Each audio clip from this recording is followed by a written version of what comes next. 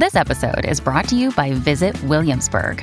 In Williamsburg, Virginia, there's never too much of a good thing. Whether you're a foodie, a golfer, a history buff, a shopaholic, an outdoor enthusiast, or a thrill seeker, you'll find what you came for here and more. So ask yourself, what is it you want? Discover Williamsburg and plan your trip at visitwilliamsburg.com.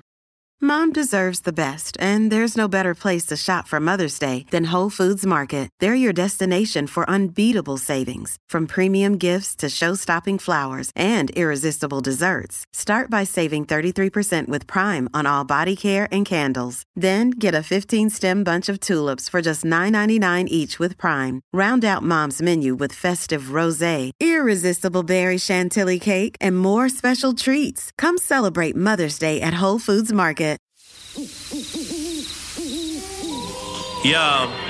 Yo, what do you want? Beak or jaws? Feathers or fur? Sharp teeth or feet with claws? Whatever's preferred. They'll grant you all last requests to steady your nerves. Then podcast the body parts get severed and served. Bring your weak shit where the wolf and owl are. That ain't just a mistake, that's an awful howler. Both of them are known to pull up at your shows. Have the crowd witnessing a murder like they rolled in with a gang of crows. Fuck their censorship, let them see the whole thing. They stay dressed to kill, never sheep's clothing. Dark enough to turn the sun to the moon. You'll see nothing, all you hear is a huff a puff and a... Expect killings, red spilling and flesh ripping. Impressive in it, the death bringing his head spinning. Just kidding, every word in his song's about two grown men dressed up as a bird and a dog. Hello. Yo. You know what time it is? I tell you what it is. It's damn early, boy. It is early. Well, it would have been earlier, wouldn't it? It would. But I've moved it. You're listening to the Wolf and Owl at 7:40 a.m. You know, this is how breakfast DJs feel. God, do they? Yeah. It's a harder job than I thought then, because I feel really And also ranked. because they've got to be happier than we are, right? Yeah, they have, yeah. Do you know, on the way in, stopped off to get a coffee. Normally get an almond croissant. So walked in, do my usual thing, get the coffee. And what I like to do is get the coffee on the go, get the machine going, get the old caffeination through the veins. And then I go to pick up my almond croissant. Every morning, have an almond croissant. This morning, no almond croissants. And I'm going to be honest with you, I know it sounds like a minor thing in the grand scheme of things, but really put me off my stride. And what we want to know here at the studio is what small things put you off your stride. Text into 81089. You know, let's get a conversation going. I can't stand, right? That does me. Right, is this well one? Yeah, because I know it must be Christmas. It must be Christmas. Because I went into Starbucks this morning and they've got the nutmeg latte. Nothing says Christmas. Christmas. That means Christmas has officially begun. I'm like, fuck off. Really fuck. Like, I've got a signal now because of a hot drink. You know what fucking season it is? Pumpkin latte. Must be Halloween. Really, man. Look at the calendar. Someone actually went to the fucking point of writing down months and holidays. And now you're signaling it just through Starbucks. Can I just say, on that note, right, just to people that go on about how it starts earlier every year and it starts later every year, or, some people like doing it in November and some, can we just accept that there isn't a definitive opinion on this? No. We don't need to have an argument about this every year. Some people like putting their decorations up in November. It has no fucking effect on you whatsoever. So why don't you just relax, okay? Big Some people don't like doing it till Christmas Eve. Big Rob, that's just how life is. Your tree is. up yet? Yeah. Okay, can I tell you a secret? Okay. While the boys are at school today, it's getting all put up today. Oh, my God. Your tree's up, isn't it? Yeah. But this is big things, boy. This is big things. Okay, and this is an exclusive coming to all of the Wolf and Owl pack, right? I've gone for a synthetic fake tree this year. Wow. After last year's long-term listeners, because we're about this shows that we're about a year now. Yeah. Because our very first episodes are about Christmas trees. Yeah. I don't think I've said a more boring thing in my life. We have become. Yeah, the very thing we were parodying, we fucking turned into within less than a minute. What I noticed you've done is you've thrown in a fuck there just to make sure that you're not that guy. Yeah, just to make sure people know I've got an edge. Anyway, we're talking about Christmas trees on this motherfucker. They're talking about Christmas trees and pumpkin lattes, but ow, I've just cut myself, so there's a little bit of an edge here.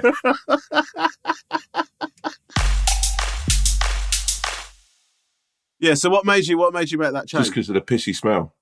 I can't do it enough for another year. I can't put myself through it. And also, I think it's... Why should you? Also, it's a long-term investment, man, for a tree, I think. A synthetic tree. Yeah. Can I... Just a little word of warning for you, because...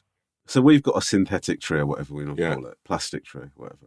There is something quite sad about getting that same box out every year. It's like a friend, that you don't see that often. That you call at and Christmas. You open it up and you get furious with yourself from a year ago for packing it away like an absolute wanker. You've got one friend on your phone. Like you're like, oh shit, I probably should call Martin. And he's excited to see you. So when you pop down the pub, open it up. Look who's come crawling back. Hello. Hey Ramesh.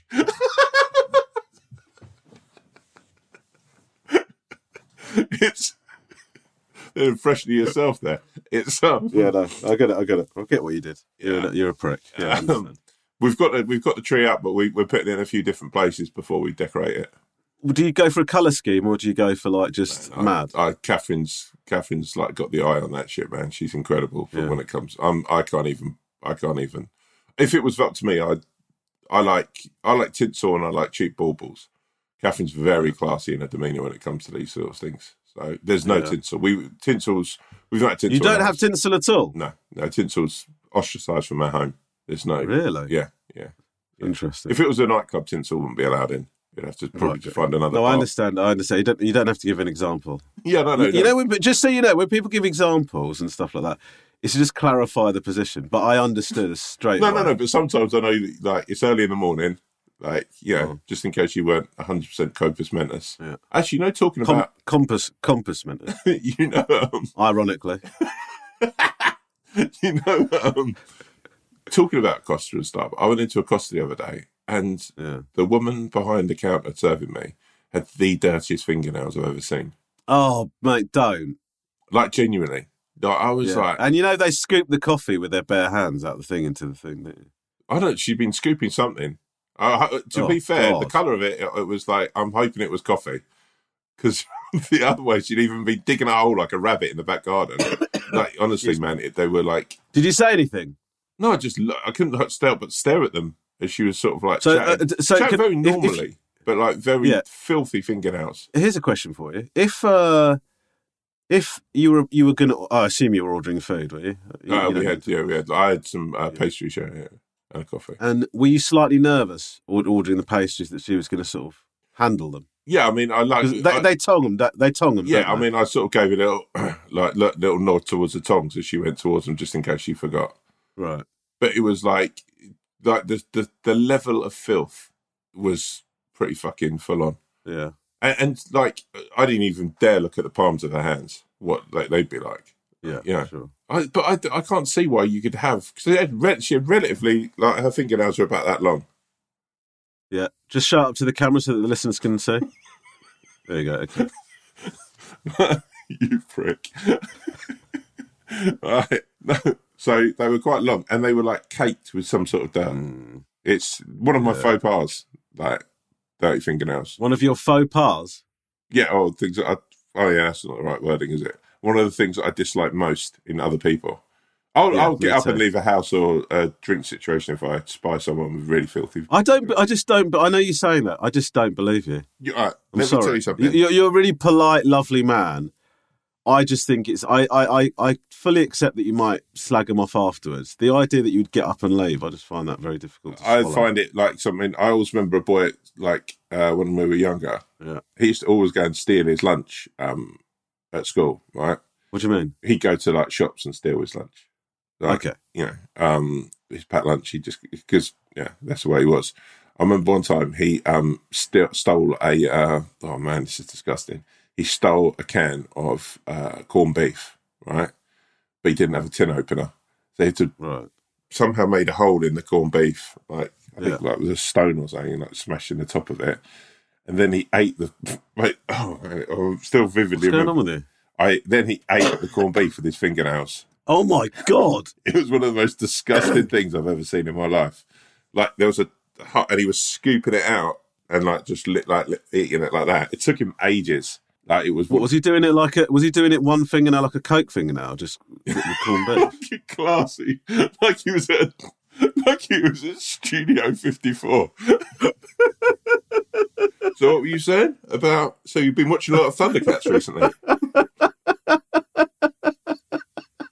Offering it around to people. Would you like a little corned beef? A morsel of corned beef? Yeah. But he was like, yeah, it was one of the most, and I can still like vividly. This guy, by the way, when he used to come for dinner, or tea at your house, right? His mum used to give him a note, and he had like a problem. If he ate sweet corn, he threw up shit. What? Yeah. What are you talking about? If sweet corn went in his body, he'd actually throw up shit. So he had a note they had to give other people's parents not to give him sweet corn. Not to give him sweet corn. Yeah. Well, you only do that once, and then you never give him sweet corn again, do you? No, that you wouldn't invite him back, would you? Threw up shit. Yeah. Poor guy, man. Yeah. Oh my god. So even if he had the tiniest little bit of sweet corn. No, I get it. He threw up shit. Yeah. Yeah. I feel so sorry. Sweet corn's one of my favourite foods in the world.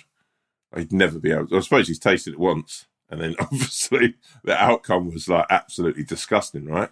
This is a weird thing to say off the back of you just saying that, but I on occasion have sat and eaten a tin of sweet corn as a snack. Oh yeah, just with a spoon. Is that weird? Yeah, the Green Giant. Yeah. Yeah. Mate, we're getting on to one of my favourite ever wind-ups, right? Yeah. I used to go around Before you carry on, I just need to say something very quickly. Yeah. I'm quite ill. Yes, I realise that. You're making a lot of it. Sorry? You're doing a lot of Lisa? sniffing and I mean, Tom? Lisa says exactly the same thing. You know what I'm going to just say quickly, right? Go on. You are like a guy who's coming to work with the Brave card being played, and everyone in the office knows you're not going to make out lunch because it's constant sniffing, blowing your nose, and just walking past like the brave soldier, just going like that, and everyone just go home, Bill. No, I just want to apologise to the listeners if it's disgusting. I'm trying my best to, and hopefully JT will edit out most of the kind of your vomiting nose. And stuff like you can see on your nose you've been blowing it loads. Can you? Yeah. I don't know. I'm looking up to the camera there to show you the full view. Anyway, carry on with the story. I used to go around back in the day, right? One of my favourite little things to do at lunchtimes when I was working on building sites is go door to door pretending I was a big Green Giant door-to-door salesman for the sweet corn, that the business was on its arse, and I'd knock on the door and see if people wanted to buy cans of sweet corn. Do you know the only real victim of that prank, I think, is you? Why? It used to be hilarious. Just tragically going round. I used to love just going around at people's houses and they go, "What are you doing?" It's we're on our arse at the moment. The sweet corn business is falling apart. Everyone's got their own frozen sweet corn, so we're going door to door now, trying to shift a few. And some people used to order cans, and obviously never went back. So. No. They didn't give you money, did they? No. Jeez, I wasn't like a really small fraudster. So what's that? 3 cans of sweet corn? That's £2. He's made about £10,000-15,000 in undelivered sweet corn. A picture of me in the local metro. When I was a kid, I used to do. Did you ever do the phone prank? Did you ever do phone prank? Yeah, I used to love them. My favourite one was to. I don't know if this is like a common one, so I'm sort of saying that. You know, like you have so many people, you have these experiences that you think it's just you that did it. It turns out that everyone did this. But we used to do pretend radio competitions on the phone. Did you do that? Yeah. Or you'd phone them up and tell them that if they answered these 3 questions, they'd win a holiday to Barbados or whatever. Yeah. And it's actually quite horrible because you'd hear people get really excited. I remember we did one where they were going to win a holiday to Sri Lanka. So like, question 1, what's the capital of Sri Lanka? Question 2, what's the previous name for Sri Lanka? And then they got 2. They're really buzzing. Question 3, this is for the holiday now. And I guess they're just thinking, God, these presenters are getting younger and younger these days. He sounds about 9. And then question 3, you're always so gullible. Then we put the phone down and laugh our tits off. You should do that with the boys, you know. That'd be a nice bonding thing to do. What do you mean?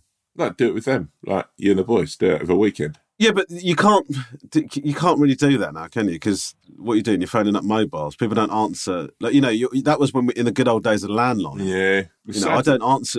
If I don't recognise a number, I don't take a call. No. Yeah, but like, there's some people out there who do. I still take a call if someone calls me and I'm like, oh shit, who's this? Out of interest, morbid interest, of fascination. Yeah, but if they really want to speak to you, they'll leave a message, won't they? Yeah. I mean, but then there are people in the world who know about, like with This Morning, right? This Morning do that thing where... The show This Morning? Yeah. They call up and you've got to answer the question at that specific time. So people might think that... So you answer calls to numbers you don't know on the off chance that you might be in line for winning. Philip and Holly. That Andy Peters might be delivering you an Audi. Wait, you never know. If you missed that call, I don't think you'd get through that. I don't think you'd ever get over it. No, that's true. Like, if you were to always be the guy or girl or whatever who missed the call where you could win it, because they never say how much, but it's like Andy Peters or Josie Gibson, sorry, please forgive me. Josie Gibson saying, like, it's right. At this very moment in his life, this person could win a life-changing amount of money, which I'm guessing is £500,000, right? Right. And then she calls, and if you don't answer or you answer the wrong thing, right, I don't think you'd ever get through that. I think you'd be in a Wetherspoons for the rest of your life, just going, oh fuck's sake, it could have all been so much better than this. Well, yeah, and you'd be gutted. That's your future Prime Minister as well, isn't it? Ideally, Josie Gibson. I think Josie Gibson's a fascinating, brilliant person. I sat next to her the other day. What? Fun fact. Huh? Where? I went to this Will Smith book evening. Oh man, did you speak to her? Yeah. Well, I said hello to her. Yeah, nice. Good It was laugh. her and Alison Hammond. Good. Yeah, Alison Hammond's got cool as well in a way. Oh. What? Oh, that was a bit... That sounded a bit Hammond's got the prize now. Alison Hammond has got the seat that she rightly deserves, right? Right. So what you're saying is Josie Gibson's sort of the undiscovered, is that what you're saying? Yeah, Josie Gibson's on her way up. Alison Hammond's she's paid her dues. She's where she should be now. I actually think Alison Hammond, by the way, I'd like to see her given like a longer run at that show. At what show? This Morning. Right. Do you mean more days of the week? Is that what you're saying? Her and Dermot do Fridays, don't they? Yeah, I think it'd be fun if they split it up a little bit more. Right. I think Josie was an absolute credit to the show. Because you don't like Philip and Holly?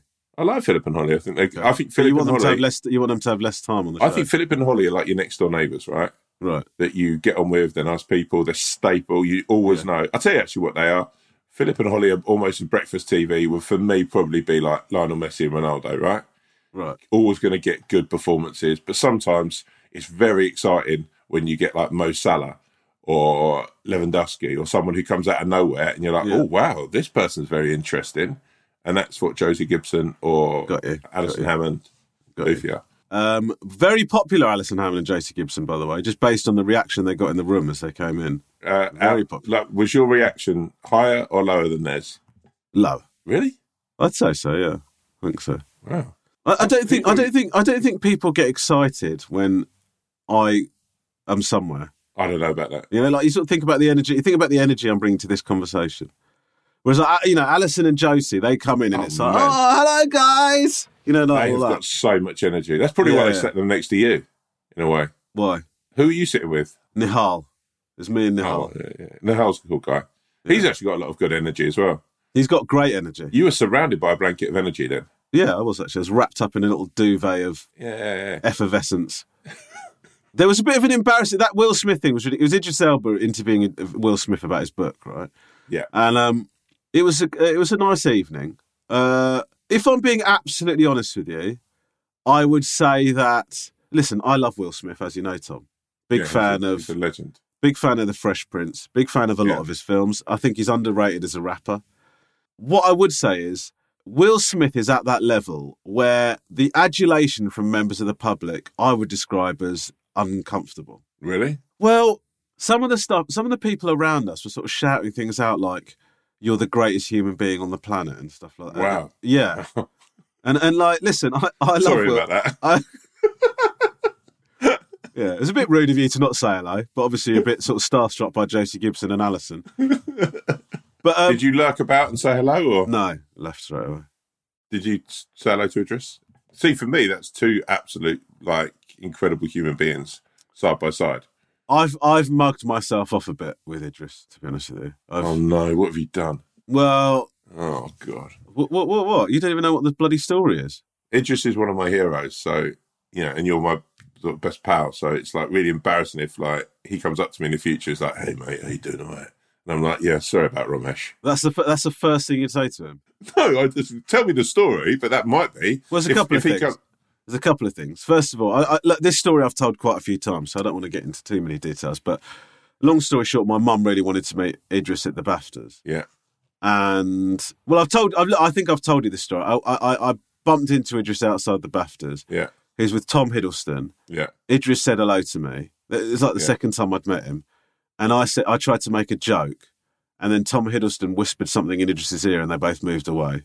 That's the first. Yeah, but I think that's Tom Hiddleston. But Idris has agreed to that. Like he's gone. Yeah, he's a bit of a muggy prick, and they've walked off. Right? So you don't even know what's. Tom Hiddleston could have said anything. Tom Hiddleston should have said like, "I knew I shouldn't have eaten the prawns. I've got diarrhea." He could have said why anything. would he? Why, if that was the case, why does he need Idris to go with him? I don't know. Maybe he's like really worried about. Can you wipe again like you did last time when we were on Thor? No, it might be. That might be like he's all right. He could have turned to Idris Elba and gone, "Oh mate, I've got really bad food poisoning. My tummy's really feeling flared up, and I need a poo." And Idris is like, "Let me show you where the toilets are." And Tom Hiddleston might have said, "Oh, do you want to say goodbye to your friend?" And Idris is like, "He'll understand. He's a good guy." You don't know. Have I told you the movie script story? Oh no, go on. So basically, I tried to get Idris involved in a TV show I was doing in America, right? But he couldn't do it. Yeah. For obvious reasons. He's Idris Elba and I'm Ramesh Ranganathan. Why the fuck would you do it, right? Anyway, a couple of months later, I get a phone call from a film studio, right? I get an email from a film studio saying that there's this script in development that Idris has had some sort of attachment to, and they need it punching up, or they can't figure out why it's not funny enough. And Idris had suggested me to have a look at it to sort of... Wowzers. Right? So he clearly respects you as a human being. Okay, well, it's not the end of the story. It's only the beginning of the story. No, at this point, he thinks you're... Yeah, so whatever you've done subsequently. Yeah. So they send me the script. I look at the script, and there's some things that I think clearly they could work on to make this funnier, right? So I just send it back with like a load of bullet points of things that they could do to make it better, right? Yeah. I then get another email saying, really loved your notes. Yeah. Like, really loved your notes. We're really excited about your ideas and blah, blah, blah. We'd love you to jump on a meeting with some of the execs here to talk about this a bit further. Wow. So I go, okay. Now, the only time they can do this meeting is when I'm due to be at Butlins with Lisa and the kids, right? Oh, God. What?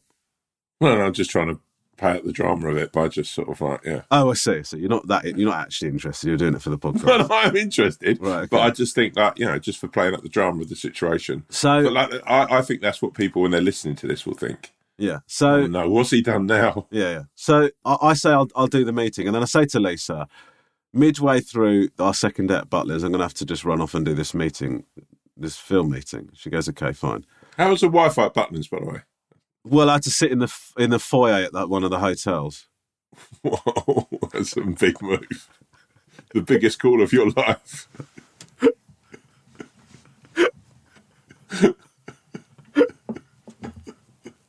That's like literally people walking through Butlins going, oh my God, it's Ramesh Ranganathan. Oh my God, he's on a call to Idris Elba. Yeah. Yeah, I just saw him in Barney's Fun World. Yeah.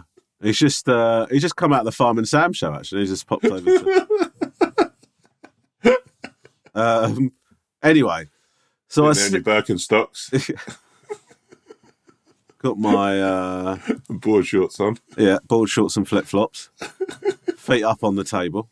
One of the Butlin staff come over, so can you not do that, please? Yeah, anyway, so I'm in the middle of this meeting. Anyway, for some reason, Idris is not on the meeting. It's like the guy that's emailed me and all of the execs from the studio, right? Wow, it's like a big meeting. Big things, though. That's big things. Anyway, I don't know what's happened. But for some reason, there's been some sort of miscommunication. And they now don't think I'm just a comedy person. They think I'm a script troubleshooter, right? Wow. Right. Like, they've obviously, what's happened is they've gone, we've got this email that we're really excited about from this guy.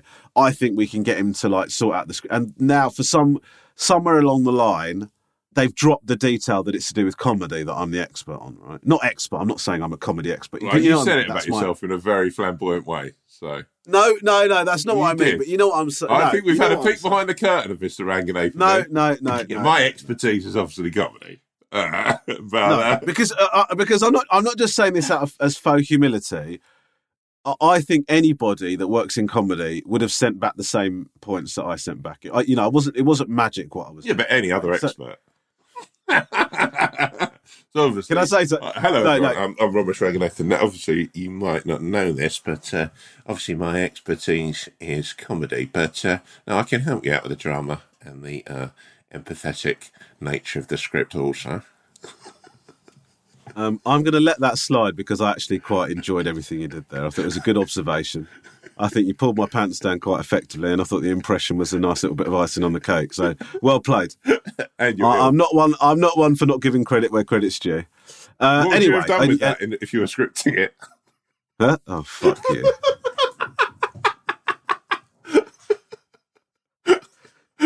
Go on then, my darling. So anyway, I jump on this meeting and they go, they're really effusive. Like, so first of all, we are so excited about the ideas you've brought to the table. Just incredible work.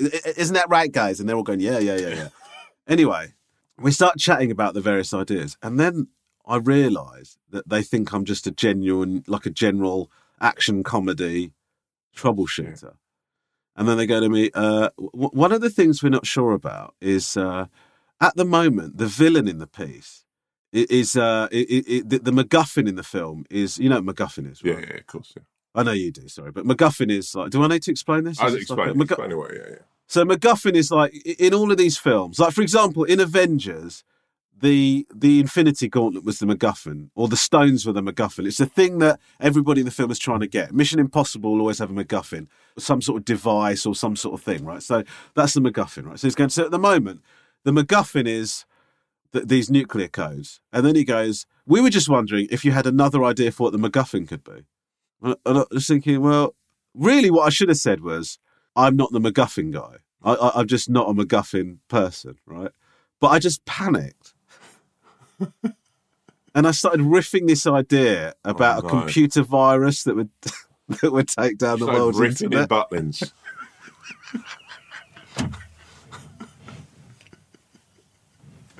I started going, it could be this he's got this computer worm thing that he's going to unleash on the world, and it will bring down worm. Oh my God. What I love is the fact that someone's come walking over and said, would you like a drink, sir? Yeah. Just get us a big, lovely pint of Kool-Aid, please. I'm just sorting out a MacGuffin, So I start explaining, this idea. I start going, it could bring down all the computer networks and stuff like that. And obviously, and I start saying things like, because they're quiet, I start sort of embellishing what I'm saying, because obviously the world runs on computers, and if computers were to shut down, what would happen? We're on a computer now. Right? Yeah. I'm talking to you via the very thing that would be shut down if this villain gets his way. Anyway, I get to the end of my speech, and basically what I assume happens is that because they're on a conference call, they're all looking at each other, they can all see each other, and I can't see any of them. And I assume they just look at each other and sort of go, oh my God, what the fuck? So they just basically go, genuinely, this is what happened. So I've gone from them being really enthusiastic, asking me for ideas, to, okay, well, listen, this has been great. We're gonna discuss some of the ideas, and we'll be in touch. We'll catch up in due course. Never heard from them again. That was it. Oh my God. Did the film get made? No. Well, it might be being made, but I've not seen it since. So, oh man! Just to give you some context, that this studio have made some massive films. Like, it wasn't like they've got Idris is the lead in it. Yeah. So. Have you seen Idris since? No, I haven't.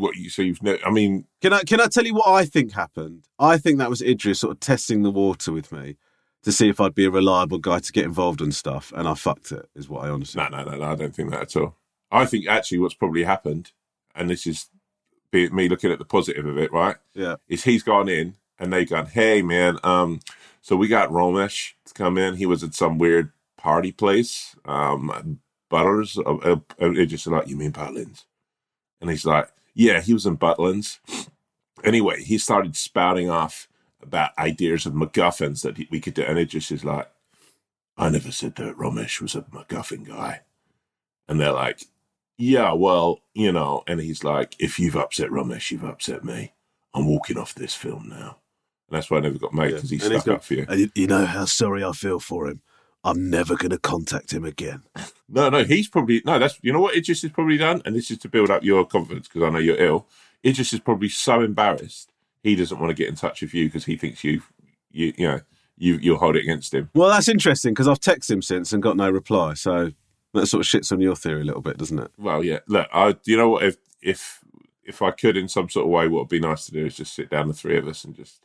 Why are you involved in this? Because I'm a mutual party and a referee. How? What's your connection with Idris Elba? Well, I'm a big fan of his work. Okay, cool. Well, I might as well get my mum in then, shall I? Well, yeah, it could be the four of us. My mum loves Idris Elba, but could not describe a single piece of his work at all. He's an incredible actor, man. Yeah, he's good. You know what? He's a very wholesome guy. I like him a lot.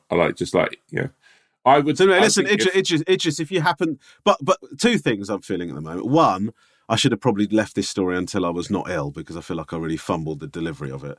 Secondly, Idris, if you're listening, I'm sorry. Okay? Give me another chance. Wow. Give us both a chance. Tom and I, as a writing partnership, really could do something special, I think. Obviously, I'll be looking after the MacGuffins and such, because I can do shit. Give me an like example of a MacGuffin you'd suggest to Idris right now.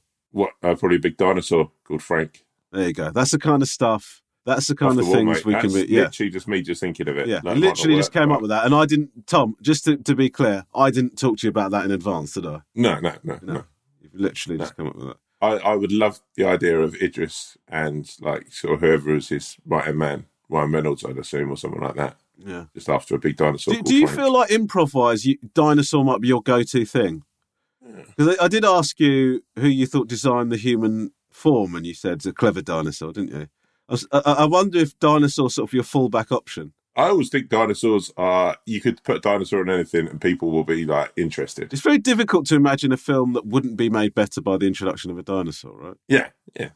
I think anything you put a dinosaur in, I think, yeah. Obviously, you have to explain it. You have to give it a bit of backstory. But once you've taken care of that, you've now got yourself a dinosaur to deal with. I'd love an idea of Idris Elba on the hunt for a dinosaur called Frank Clark. Who's called the dinosaur Frank Clark? Because I do actually quite like the idea of the dinosaur having like a name like that. Yeah. But they always so here's a question for you. Was the dinosaur always a dinosaur, or did the dinosaur used to be an accountant? Oh, wow. What, you mean in dinosaur that's why it's world? called Frank Clark. Or the dinosaur, they've given the dinosaur the nickname after the 50-year-old accountant that it ate. I like this. I like the last one. Yeah? It ate a guy called Frank Clark. Why do we call this dinosaur Frank Clark? Because it's the first person he ate. Yeah, that's good. I like it. And then the dinosaur, when they're catching it, goes, "Why do you call me Frank Clark?" Okay. Because he's the first person. He's the first son of a bitch you ate, mate. Because that accountant you ate, that was Frank Clark. Well, let me tell you something. He tasted disgusting. You know what? I think you and I have just talked ourselves into and out of a film project. That's basically a sequel to my Butlins chat. Someone's just sitting there going, "What the fuck is going on?"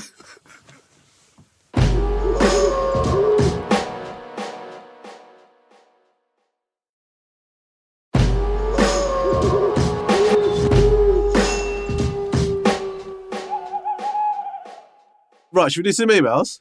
Yeah, well, Jay. Okay. Thanks once again to the Swan. As always, a sweet Swan. Who's been, I've got to be honest with you, I think probably finding me slightly irritating with this illness. Because you're ill? Yeah, I told her yesterday that I thought I had the flu, and then she told me that I didn't understand what flu was. How did you say it? Did you push out your I was in the shower, so I was completely naked. Oh, wow. And I sort of had my head down, and she walked in and she went, "Are you all right?"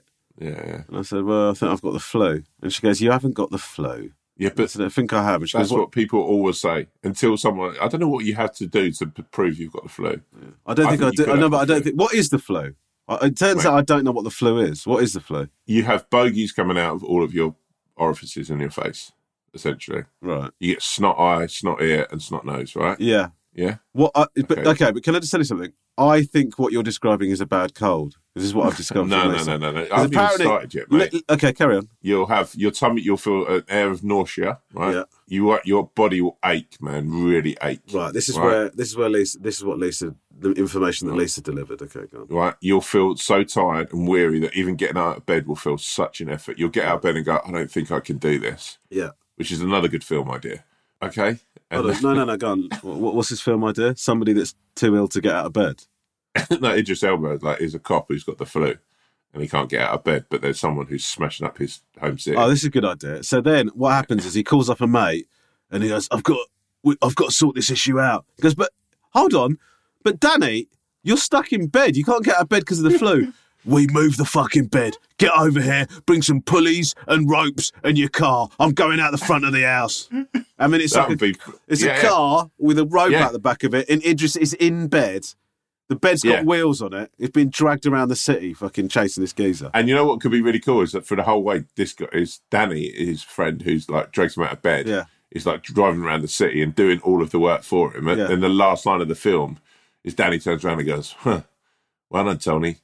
You saved the city. And Tony looks at him and goes, nah, Danny, you saved the city. And the whole time, Idris Elba's character was just a ghost who died of the flu. Name of the film? Good Cop, Bad Cop. Yes. Yeah. Hello. Yeah. I like that. Yeah, Idris, you've got my number. There's two big ideas there. Two big ideas. So, you might always have a little bit of the old two bob bits as well. You might have the squits. Yeah, I don't have the squits. So I think it is just a bad cold. But yeah. It's just not being able to sleep, Tom. What if you, don't with the cough and everything. Actually, let me just jump on that quickly. Right. Yeah. I've had some insomnia recently. Well, according to your Insta story, you had some insomnia. Yes, which was what I was going to get to. All the fuckfaces who at 4 a.m. thought someone who's dyslexic have jumped on and gone, let's be the first thing we're going to do is correct it. And also I want to shout out the first guy who wrote, can't wait for Romesh to see this. I got it sent to me quite a few times. Yeah. Just so you know, guys, I did see it and I got in touch with Tom. Yeah. To say to, I hope you're all right. I've got the same issue. And this is a message I sent to one guy who thought it was hilarious to send a lot of abuse. Abuse? And said, it would be the same thing that Rom says. I went, well, Rom's not an absolute So wow. It was like literally, I'd say he sent at least 5 messages. Saying what? Just pretty fucking like base stuff about my spelling and what's not. And then, about my mental state. So, to that guy, don't bother listening and don't bother following. Okay, is there an argument, Tom? I'm just playing devil's advocate here. Hit me, baby. Is there an argument that that's our fault that bloke has done that? Because no, hold on. Let me just hear me out. Because you and I do sort of like banter with each other. So, and this is what we've based the podcast on, right? Yeah. Is our relationship. So this guy, I'm just giving you a scenario. Yeah, play. Yeah. Okay. So this guy's listened to the podcast, enjoys the podcast. Yeah. Right, seen the relationship between us, and then seen that you've done that, and he thought, that's exactly the sort of thing that Romesh would pick Tom up for. Let me message him and do something in the style of that. And so he's got in touch with you. I don't know what exactly he said. He's got in touch with you and given you a bit of shit for it. And then you've gone, go fuck yourself, you rat piece of shit or whatever. And then, Can I just throw this at you then, yeah? Okay, go on. Right. Quite a lot of people got in touch with jovial banter. This guy overstepped a mark. That's like saying, oh, you know what? Sarah and Clive, who live up the street, are a lovely couple. I'm going to go and have a threesome with them. It's like you're overstepping the mark of like what a friendship or a couple is, right? He's seen it. Yeah, fine. Don't get me wrong. There's a lot of people who messaged stuff, and that's fine. I'll always have a joke. He overstepped the mark, so he genuinely tried to include himself and some into the situation. Okay, which I'm like, I'm always fine with people having banter. I get that. That's cool. That's what that's what I. So what's the problem? What's the problem with what he said? Was he very rude? Very rude. Yeah. Okay. And I think there's an element there of someone who, like, just as though, like, in a social situation, has jumped 3 or 4 rungs through. Like, look, I spelled a rock. That's fine. Whatever. People are joking about it's cool. But he was like, you're like, okay, man. Yeah, I get it. Yeah, No one's paid any attention to you since 2002. And then he started in here, baby. Well, it did actually, because I replied. I should have replied to all the nicer people. Yeah. My bad. Just while we're on the subject of tricky fans, I guess is what you can call them. Did I tell you what happened to me after a gig the other night? After my tour show in Wolverhampton? Hit me. Shout out Wolverhampton. Wolverhampton, great show, by the way. I really love that show. It was my last show before Christmas. There's a bit, as you know, because you've seen the show, where I talk about Michael Jackson. Yeah, right? Wonderful bit. My favourite bits. The various issues to do with Michael Jackson. Anyway, in the show, I talk about the fact that when I first delivered this routine, before the pandemic, before the tour got postponed, I became targeted by the Michael Jackson fan club, right? They were upset by some of the things I was saying about Michael Jackson and whatever. And I totally accept that. And I talked about it on stage, that these Michael Jackson fans were upset with me. Anyway, long story short, you could argue that ship has sailed. I was leaving the venue and a couple were waiting for me. And the guy asked for a photo. Yeah. And then after that, the woman decided to sort of take umbrage at me about this Michael Jackson thing and basically sort of wouldn't let me leave until I'd sort of heard her issues with what I'd said about Michael Jackson. And it was really mad, right? Because it wasn't really mad. She was very polite. And actually, I feel like as the conversation went on, she felt like she'd annoyed me and so began to feel very guilty. So I'm not talking about an arsehole here, right? I'm talking about a nice, but I would argue misguided person. It is my opinion, okay? Yeah. Because this is what I think, and this is what I said to her, but she wouldn't accept it. You are allowed to not like something I say on stage. You're allowed to not like the show. You're allowed to disagree with something I say. What you don't have the right to do is come and tell me what you think. She waited for me, and she said, I have to tell you. And my point to her was, if everybody that disagreed or didn't like something I said felt like they had to tell me, we now have an unsustainable situation because I can't individually speak to all of these people that have got an issue with. Look at Twitter. Yeah. Just one afternoon of dealing with the people that think I'm shit would fucking take 9 hours. I haven't got enough hours in the day to deal with the number of people that think I've got an issue. So, and basically she just wouldn't accept it. She goes, but I had to tell. But I don't know why I'm bringing this up. I think the reason I'm bringing it up is there's a belief with people that they 100% should have the right to reply. You are allowed to not like something and then just not comment on it, or tell your friends you thought it was shit, right? You know, you could go and say, I went to see Romy, she did this thing about Michael Jackson, it was awful. You don't have to tell me. Yeah. Right? I'm right in saying that, right? Yeah, man, completely. Yeah. Also, it's all down to a language that's used, right? It's like where people will discuss something and they will like say, it's shit. Whereas the language should be like, I thought it was shit. Like people saying something that it's wrong. It's like, I think it's wrong. I disagreed with this. Also, it's like, you know, there's critics and there's critics that I really value, and whether they've looked at your body work or my body of work over the years, and if like, you know, as journalists, you'll go, cool, they've either liked that or they've not liked it. But I'll look at them and go, right, cool, that's their opinion. I value them as a journalist, and it's important that as journalists, we keep conversation going. Or what I hate is this new world of like, I'm going to design a website. On that website, I'm going to critically analyze. Yeah, and it tends to be people who just want to be friends with people. So what they'll do is go, it seems a really good way of me getting in with Bleep Bleep, who's a big celebrity, is if I really like push their work and slag off everyone else's. I'm like, man, it's not a journalistic, or it's not an even approach. It's quite clear to see what you're doing.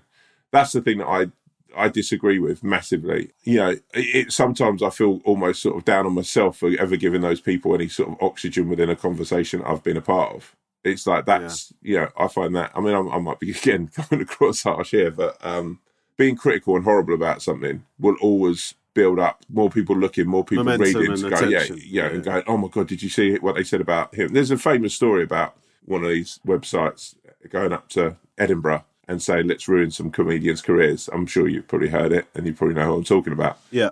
And do you think that's where you're starting off the conversation? You're not starting there going, how do we potentially use this platform to get people talking about these new acts? How do we do it now? And they're talking about how do we destroy the people? And that's going back years. And you think that we now live in a society where people are doing that, and it's that clickbait sort of thing, because people will always go, oh shit, oh my God, did you see what they said about this person or that person? And I think I'd always much rather be me as a person, try and be positive. If I don't like something, I'm not going to tweet about it. I'm not going to put up like, I'll try and find a positive, or just not put anything up. I'll just go, I just won't watch that. Yeah, and I know that for a fact, because I remember you never tweeted about Reluctant Landlord.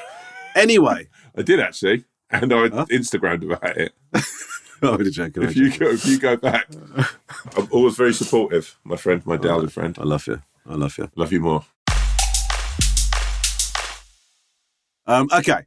This email is from Spec Bear. Spec Bear. That's a very cool name. Yeah. I mean, is it a compliment you say about every name? No, but Spec Bear. That's actually a really cool name. If this person wanted to push their business forward, whether it was technology and the internet and stuff, or whether it was like a clothing company, Tech Bears, Spec Bear, Tech Bear, Spec Bear. Yeah, cool. Yeah, like it. Dear Wolf, Owl and Swan, this is very important that I remain anonymous, so from now on I'll become the Spectacled Bear. When I was a teenager, I used to go out on a Friday and Saturday night and come back home 3 sheets to the wind, and once in a while I would pee in strange places while asleep. I peed into a wardrobe, a box that we used to keep addresses and phone numbers, and once at my brother's, just sat up in bed and swung my legs onto the floor and just pissed onto the carpets. I'm not alone in this, I believe. My friend used to live in the flat above his father's dental practice, and one night a group of us stayed overnight because we were too drunk to go home. Another person went downstairs and urinated on a dental chair. The worst one, though, was my brother. He and his wife used to have exchange students staying in a spare room, and once I had a young girl from Spain staying. My brother got up in the middle of the night after a party, went into her room while she was asleep, and pissed into the drawer of her bedside cabinet. Jesus. As you can imagine, the poor girl was very upset and packed her bags and left the following morning. They weren't offered any more students after that. My question to you is, have any of you been in this situation, and was it more shameful as my brother's experience? Regards, Spec Bear. I don't think. I mean, I've weed in wardrobes in my own room, or I think going into someone else's room and pissing is a crazy situation, into a bedside drawer, and if that's a habit you've got, I don't think you should be taking. I know. I don't know young students to come to live at your house. Also, that I've got to say about as someone who values the dental hygiene massively, and why is the dentist not locking his workspace? Why is the security so shabby? Well, I guess it's because you don't expect someone to come in and piss all over everything. Do you know what I mean? But I think that what we're talking about here is quite serious. The Spec Bear has got quite a serious problem, I think. Well, also the Spec Bear's brother's got the same problem. It's unusual, isn't it? Or is this a genetic thing? Yeah, I mean, I think it probably is. I mean, like most people, I mean, we talked about probably my favourite ever, one of my favourite stories of yours ever was on last week's show about you wetting yourself. But let me just be clear on that. That was a one-off. Yeah, also, Let me just say, I would value someone who pissed their own pants before pissing in my house, on my furniture. I think that actually it's one of the most amicable, heroic things you've ever done. That's one of the most heroic things I've ever done. Well, in a sense, yeah. I just think, look, there's different ways of looking at your situation last week, and I've had a lot of time to ponder upon it, is that I think that you were so thirsty for the situation you're in and you wanted to make such a good impression. Yeah, you really pushed yourself as a human being. Yeah. I posted the video clip of that on TikTok. Yeah. And somebody commented, it's sad how desperate some people are to make it in showbiz. I thought that is a really willfully dickish way of interpreting that story, isn't it? Well, no, I think, look, man, you owned your moment, and I respect that. But going into someone else's room, if you knew that was something that happened, right? If, say, for example, like you did that, and Lisa was like, "Oh my God, Ron, you can't drink because I'm so worried about you going into one of the boys' bedrooms and pissing in it." I guarantee that's one time you go, you know what, babe? That's it for me. I ain't drinking no more because I ain't pissing in my boy's bedroom. And I'd respect you for saying that. Have I told you this story about, this is quite embarrassing, this story, but so when Lisa was pregnant with our eldest, we went to stay with my family in Canada. God, I don't think my family in Canada know this, but anyway. And we stayed at my uncle's place, and it was really lovely. We had we'd sort of spent a bit of time in Toronto, which is a lovely city, by the way, if anybody's thinking of visiting. Anyway, on the last morning before we were due to come back, the night before we had a few beers and stuff like that, and we woke up the next day, and Lisa was... Now, bearing in mind, I've been together with Lisa. We had Theo very early on in our relationship. Yeah. So I've been with Lisa for about, a year or something like that, right? So Lisa's been really funny with me. Yeah. Really sort of quiet and weird. And at first, I just thought I must be imagining it because what could possibly... Nothing's happened. Yeah. Do you know what I mean? And I said to her, "You all right?" She goes, yeah. And then as the morning went on, she was still being really funny. And I said to her, "Look, I might be imagining it, but I feel like you're being a bit funny with me. Can you just tell me if there's an issue?" Anyway, she told me that morning, sort of early morning, she'd been woken up and she turned around and she'd been woken up by my elbow, prodding her awake, as I was in my sleep, furiously masturbating. Oh my God. Oh my God. Jeez, boy. Oh my God. Number one, I love the way you try to emphasize in my sleep. Right? Oh my days, boy. Yeah. Wow. And then she said, you know what you've just done? What? Again. What? You just come and scored a last minute winner. Do you know? But Do you know? we didn't know if you were going to make the game today because of injury. You come flying out of the blocks. Manager's decision's a great one. Wow. Do you know what she said to me? That, you know, like that same thing, like it's kind of almost a cliche, isn't it? Of people getting angry with each other for something they did to them in their sleep or whatever. Yeah, which is harsh, but yeah. Yeah, I mean, to be fair, it's harsh if you say someone's name. If you're furiously masturbating, that's like... Yeah, but Lisa said to me, she goes, I know it's... I also like the way that Lisa described it as furiously, which just, more than even the action itself, it just makes me think about what your face... She said I was really fucking, like, going to town. Like, what was your face like? Like, biting your I don't know, I lip? guess sort of really screwed up, like, concentration. Like I was working over a really difficult algebra problem. And then I didn't really know what to say. Toes clenched. Yeah, the sort of curve. But she just said, I know that it's not really wrong what you did because you're in your sleep or whatever. And also, it's nothing wrong with How masturbating. amazing is Lisa, by the way? What do you mean? So understanding and incredible. What is there to understand about that? I mean, like, what I'm saying is, she's She's woken up and seen you defiling yourself in your sleep, I'm not right? defiling myself. And she's pregnant with your firstborn, right? Yeah, I mean, She have all the excuses to literally have a real go at you, right? But instead, she's going, look, I think it's a... But I'm doing it in my sleep, bro. Well, yeah. Look, I mean, I don't want to get the court of law out here, but yeah, allegedly. Or you have just been caught wanking. Yeah, no, that's what I like to do. That's what I like to do, is masturbate so vigorously that I'm elbowing my pregnant wife in the back. Yeah, that's the kind of guy I am. In your family that you don't know that well's house.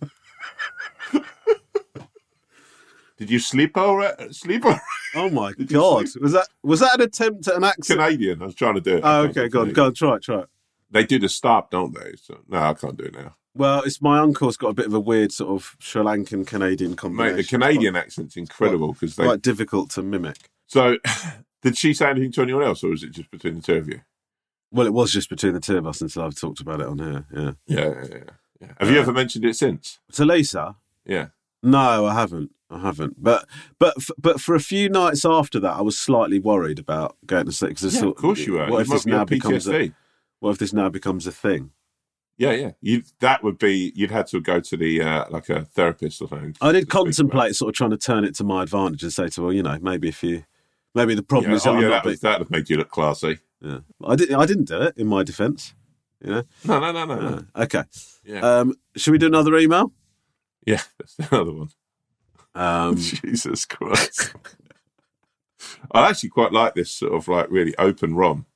I really feel like I think, I'll be honest with you, there's 2 or 3 things I've said on this podcast today that I will have to consider taking out after we finish recording. Oh, you can't do that. No, it's lovely. This is from The Sloth. Hello, Tom and Rom. This is quite similar to the previous one. Anyway, just watching a blast from the past I watched years back, Bizarre ER, and I never realised the funny voiceover man was our big Tommy D. Is this right? Yeah, that's me. I remember loving him on it, but never had a clue who he was. Fast forward years later, rewatching on Netflix, and I'm like, what? That's Tommy! Thanks for the laughs, even when I didn't have any idea who you were. P.S. Hurry up and announce live dates, please. If I ever get to meet you guys in person, I'll probably pee my pants, because I love pee thing going through this podcast. Yeah. It's become almost like a scat sort of episode. What is Bizarre ER, Tom? Bizarre ER is... How long ago was this that this happened? Man, years and years ago. It was one of those weird ones that it was a fun job made by a really nice team. Yeah. But it was I think it went unnoticed on sort of E4 or something, and now weirdly has been bought by Netflix and seems to be getting a lot of people. More people are messaging me about it now because it's just gone up on Netflix than did when it went out on E4 all those years ago. Is it worth a little spin? Is it? I mean, yeah. If you, it's not my. I mean, it paid my rent for a while. Put it that way. That was all. It was, but fun job. Yeah. Was that your first TV job? No. My first TV job was I played John Landis with Lee Francis in Bo Selector. Oh, okay. My first TV job. Actually, no, it wasn't. My first one was I did Celebrity Big Brother Hijack with Keith Lemon. Oh, really? Do you remember that? Yeah. So I had to go in and I played like I said I was like 16 and I shaved all my sideburns up to sort of like so I had no sideburns with like this weird bowl haircut. Yeah. And we hijacked the house and just messed about inside the Big Brother house for like I was meant to stay for 2 days and they basically there was a mutiny and they said they didn't want to. If I stayed for too long, they wanted me out of the house either they'd walk because I was just messing around and fucking with people. Well, that was job well done, wasn't it? Yeah, I loved it, man. It was a lot of fun. That was I think that was just about my first. That was the first thing I did, and then from there. What was your first TV thing? My first job was 50 Greatest Plastic Surgery Shockers. Oh, really? You're Talking Head on it.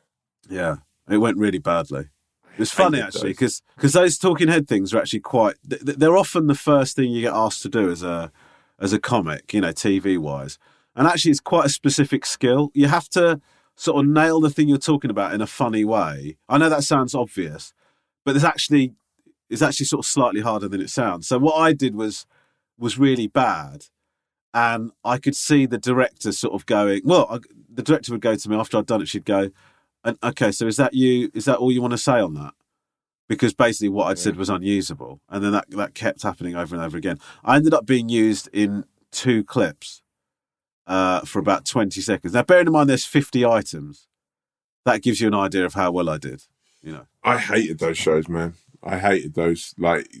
And also what I found really, really hard is you would go in and someone of your peers had just been into it before you, and there was still people laughing from what they'd said. Oh yeah, or you turn up early and then you can just hear whoever else it is ripping it. Yeah. Yeah.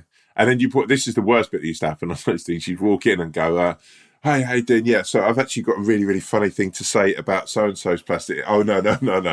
We've already got loads of that. So-and-so and so-and-so's been in. Also, so-and-so's been in. They've smashed it, so we're going to be using that stuff. Have you got anything?" And then they'd start going through stuff that no one had anything on. Yeah. The really, and then you'd be, forced to sort of have an observation. They basically bring you in on mop-up. Do you know what I mean? Sort of all of the stories, which actually they should be using really sort of the top comedians to do who are really experienced, because some people at the time brought houses out of those shows back in the day. I know you'd see there was specialists. I mean, I can think of 3 which I won't name, but who are always just on every one of those. Okay, Tom. Yeah, it's about that time, my brother. Time to wrap this thing up, and I suspect this podcast episode, when it comes out, is only going to be 20 minutes once we've taken out all the stuff I regret saying. Tommy, over to you.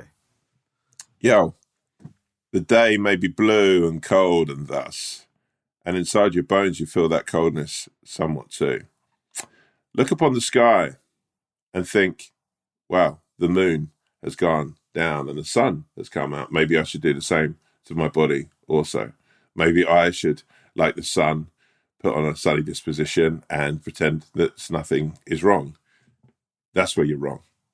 If you're feeling a little bit blue, if you're feeling like your bones are aching and you've got the sniffles, take some time to yourself. Relax. Zen. Think about when the weather's more hot and sunny and how much you're going to enjoy life then. Don't trindle and do-dally on these more glum times. Be a friend to yourself, first and foremost, and the Christmas parties will be yours. I was sort of aimed at you. But, yeah, that was more it's more sort of an individual chat, that. But I liked it. I didn't dislike it. Guys, I hope you enjoyed this episode of The Wolf and I apologise for my performance and if I disgusted you. We will see you. Oh, by the way, we are making some very exciting progress with the merch and some very exciting progress with live dates. So we'll keep you updated. We haven't forgotten. We'll see you on the flip side. Peace out. Enough respect. One love. Big love, y'all.